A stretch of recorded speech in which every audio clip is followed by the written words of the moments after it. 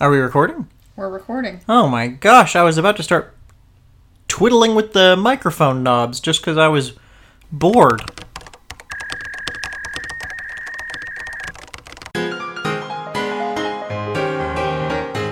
You're only bored if you're boring.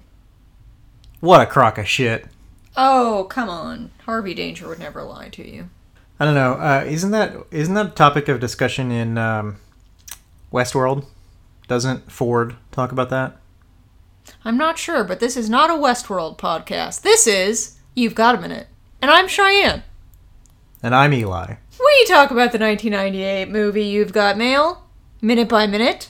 This minute is in the middle of the conversation and goes into the middle of another conversation. Yeah, it's a minute where I wish we talked about other things, like Westworld. Tell me your hottest take on Westworld. My hottest take? Westworld. Fine. That's as spicy as it gets. I think that's kind of the general consensus. I hope so. I hope it's not any... It doesn't deserve better, but it doesn't deserve worse than that consensus either. My hot take on Westworld is Westworld, where is Evan Rachel Wood's Emmy? Yeah, the Emmys just happened and she didn't get one. I don't even think she was nominated. Thandie Newton is always nominated. Is it because Evan Rachel Wood is such a good robot you forget it's a person acting? I mean... We've got to talk about You've Got Mail. Oh, jeez. It's our job. Oh, crap. So, what minute number is this? We are in minute 40, turning into minute 41. And just to recap, minute 39 turning into minute 40 was Joe and Kathleen emailing each other back and forth about the events of the party. Now, they don't know that the other person is talking about the party. They're literally two people talking about the same thing that happened between the two of them without knowing that the other person they're talking to is the other party involved, and without knowing that the person they're talking to is also talking about that thing. And it's funny because we could make a joke that, oh, this is so relatable, but what they're talking about, the vagueness in which they're speaking of the events, is very relatable. Yeah. Another thing, we've talked quite a lot about how do they not realize the other person? We talk about that a lot. But you just don't ever imagine. New York is so big. I wouldn't imagine it. I would think, man, there's no chance. Well, and it's not like the words party are ever mentioned. Mm-hmm. As we move into Kathleen's minute of the scene, she's saying, I know exactly what you're talking about. I'm jealous of you whenever I get into these circumstances. For example, the bottom dweller. She calls him a bottom dweller. Who belittled my existence. Did he belittle her existence? I mean, the comment about her little shop that's so... insignificant, but full of its own virtue? Yes. I would say that's belittling. Yeah, I suppose so. But not her existence. It's how it's made her feel, and yeah. I cannot fault her for that. She notes that not only does she wish she had this superpower in this circumstance, but she is so lacking in the confrontation department that even days later, she is coming up blank with what she would have said to him in this moment. Yeah, she's sitting there typing to NY152, she's putting herself back at that party and trying to imagine one of those, I should have said that moments. And she's doing some very good hand acting. Meg Ryan just does a lot. Kathleen Kelly really gestures with the hands quite a lot. I wonder if there's like a Razzie for hand acting, because it would go to her this year. She is a little over the top with that. But so she's typing to NY152, she's thinking back to the party, she's trying to figure out what she would have said, and she literally is like, nope, even now, days later, blank, nothing.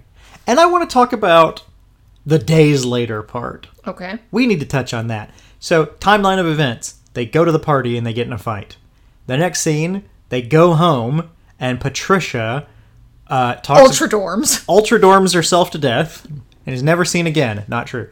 And Joe, frustrated that Patricia is asleep, goes and hammers out his email. So his email, the beginning of this whole email exchange, happened the night of the party.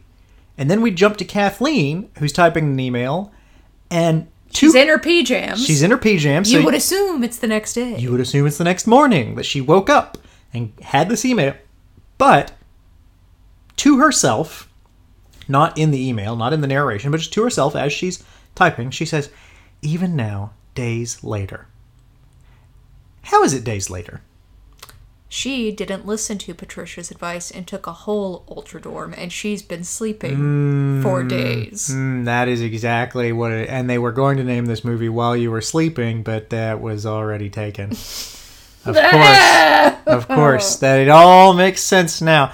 No, I think that... I honestly think that Meg Ryan, in this moment, is trying to put a little flourish on there. She's trying to put a little English on it. And she says, even now... And then Meg Ryan goes, I'm really gonna... Watch out, Nora. I'm gonna take some authorial license here. And she says, days later. And no one caught it. Probably in the editing room, the actual days later, Nora was like, fuck, god damn it, Meg. It's not a listed goof in Amazon, so I think maybe we're overthinking this one. I think they underthought it. That's my hot take. They underthought how many days had passed. Well, one more day is going to pass, at least, as we get into Joe Fox's response email, where he is commenting that, if we could switch... Is this when this happens?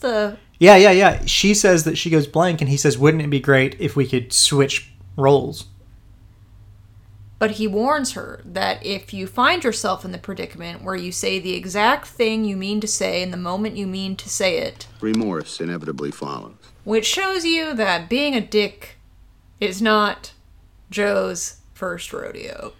He very clearly has done this many, many times. But, we keep talking about, can they redeem this miserable fuck?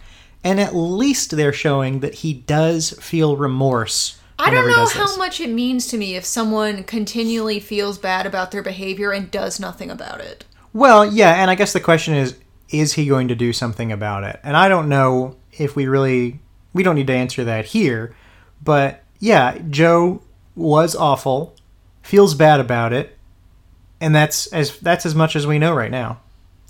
And then he takes a long, contemplative, just look at the computer. Yeah, as he's crafting this email to her, he says, remorse immediately follows. ... Stares off into the middle distance. He hasn't sent the email yet. And the minute ends! And the minute ends. What's he gonna do? Well, this email's clearly gonna go into another minute. So listeners... Thank you. Also, fun times. We don't get a whole lot of emails. We get a few. But if you want to send us the meanest Mr. Nasty moment you've ever had, shoot us a message. Oh, that would be so fun. It can be anonymous. At ygampodcast@gmail.com. Yeah, we'll leave you anonymous. But just tell us your nastiest Mr. Nasty moment. What's yours, Cheyenne? Or should we save that? The most diabolical thing I've ever done.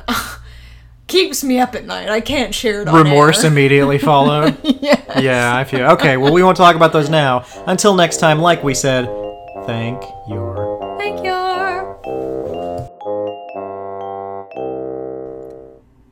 Thank you for listening to this episode of You've Got a Minute. You can find future episodes wherever you get your podcast. And hey, if you'd like to leave us a review, we would really appreciate that.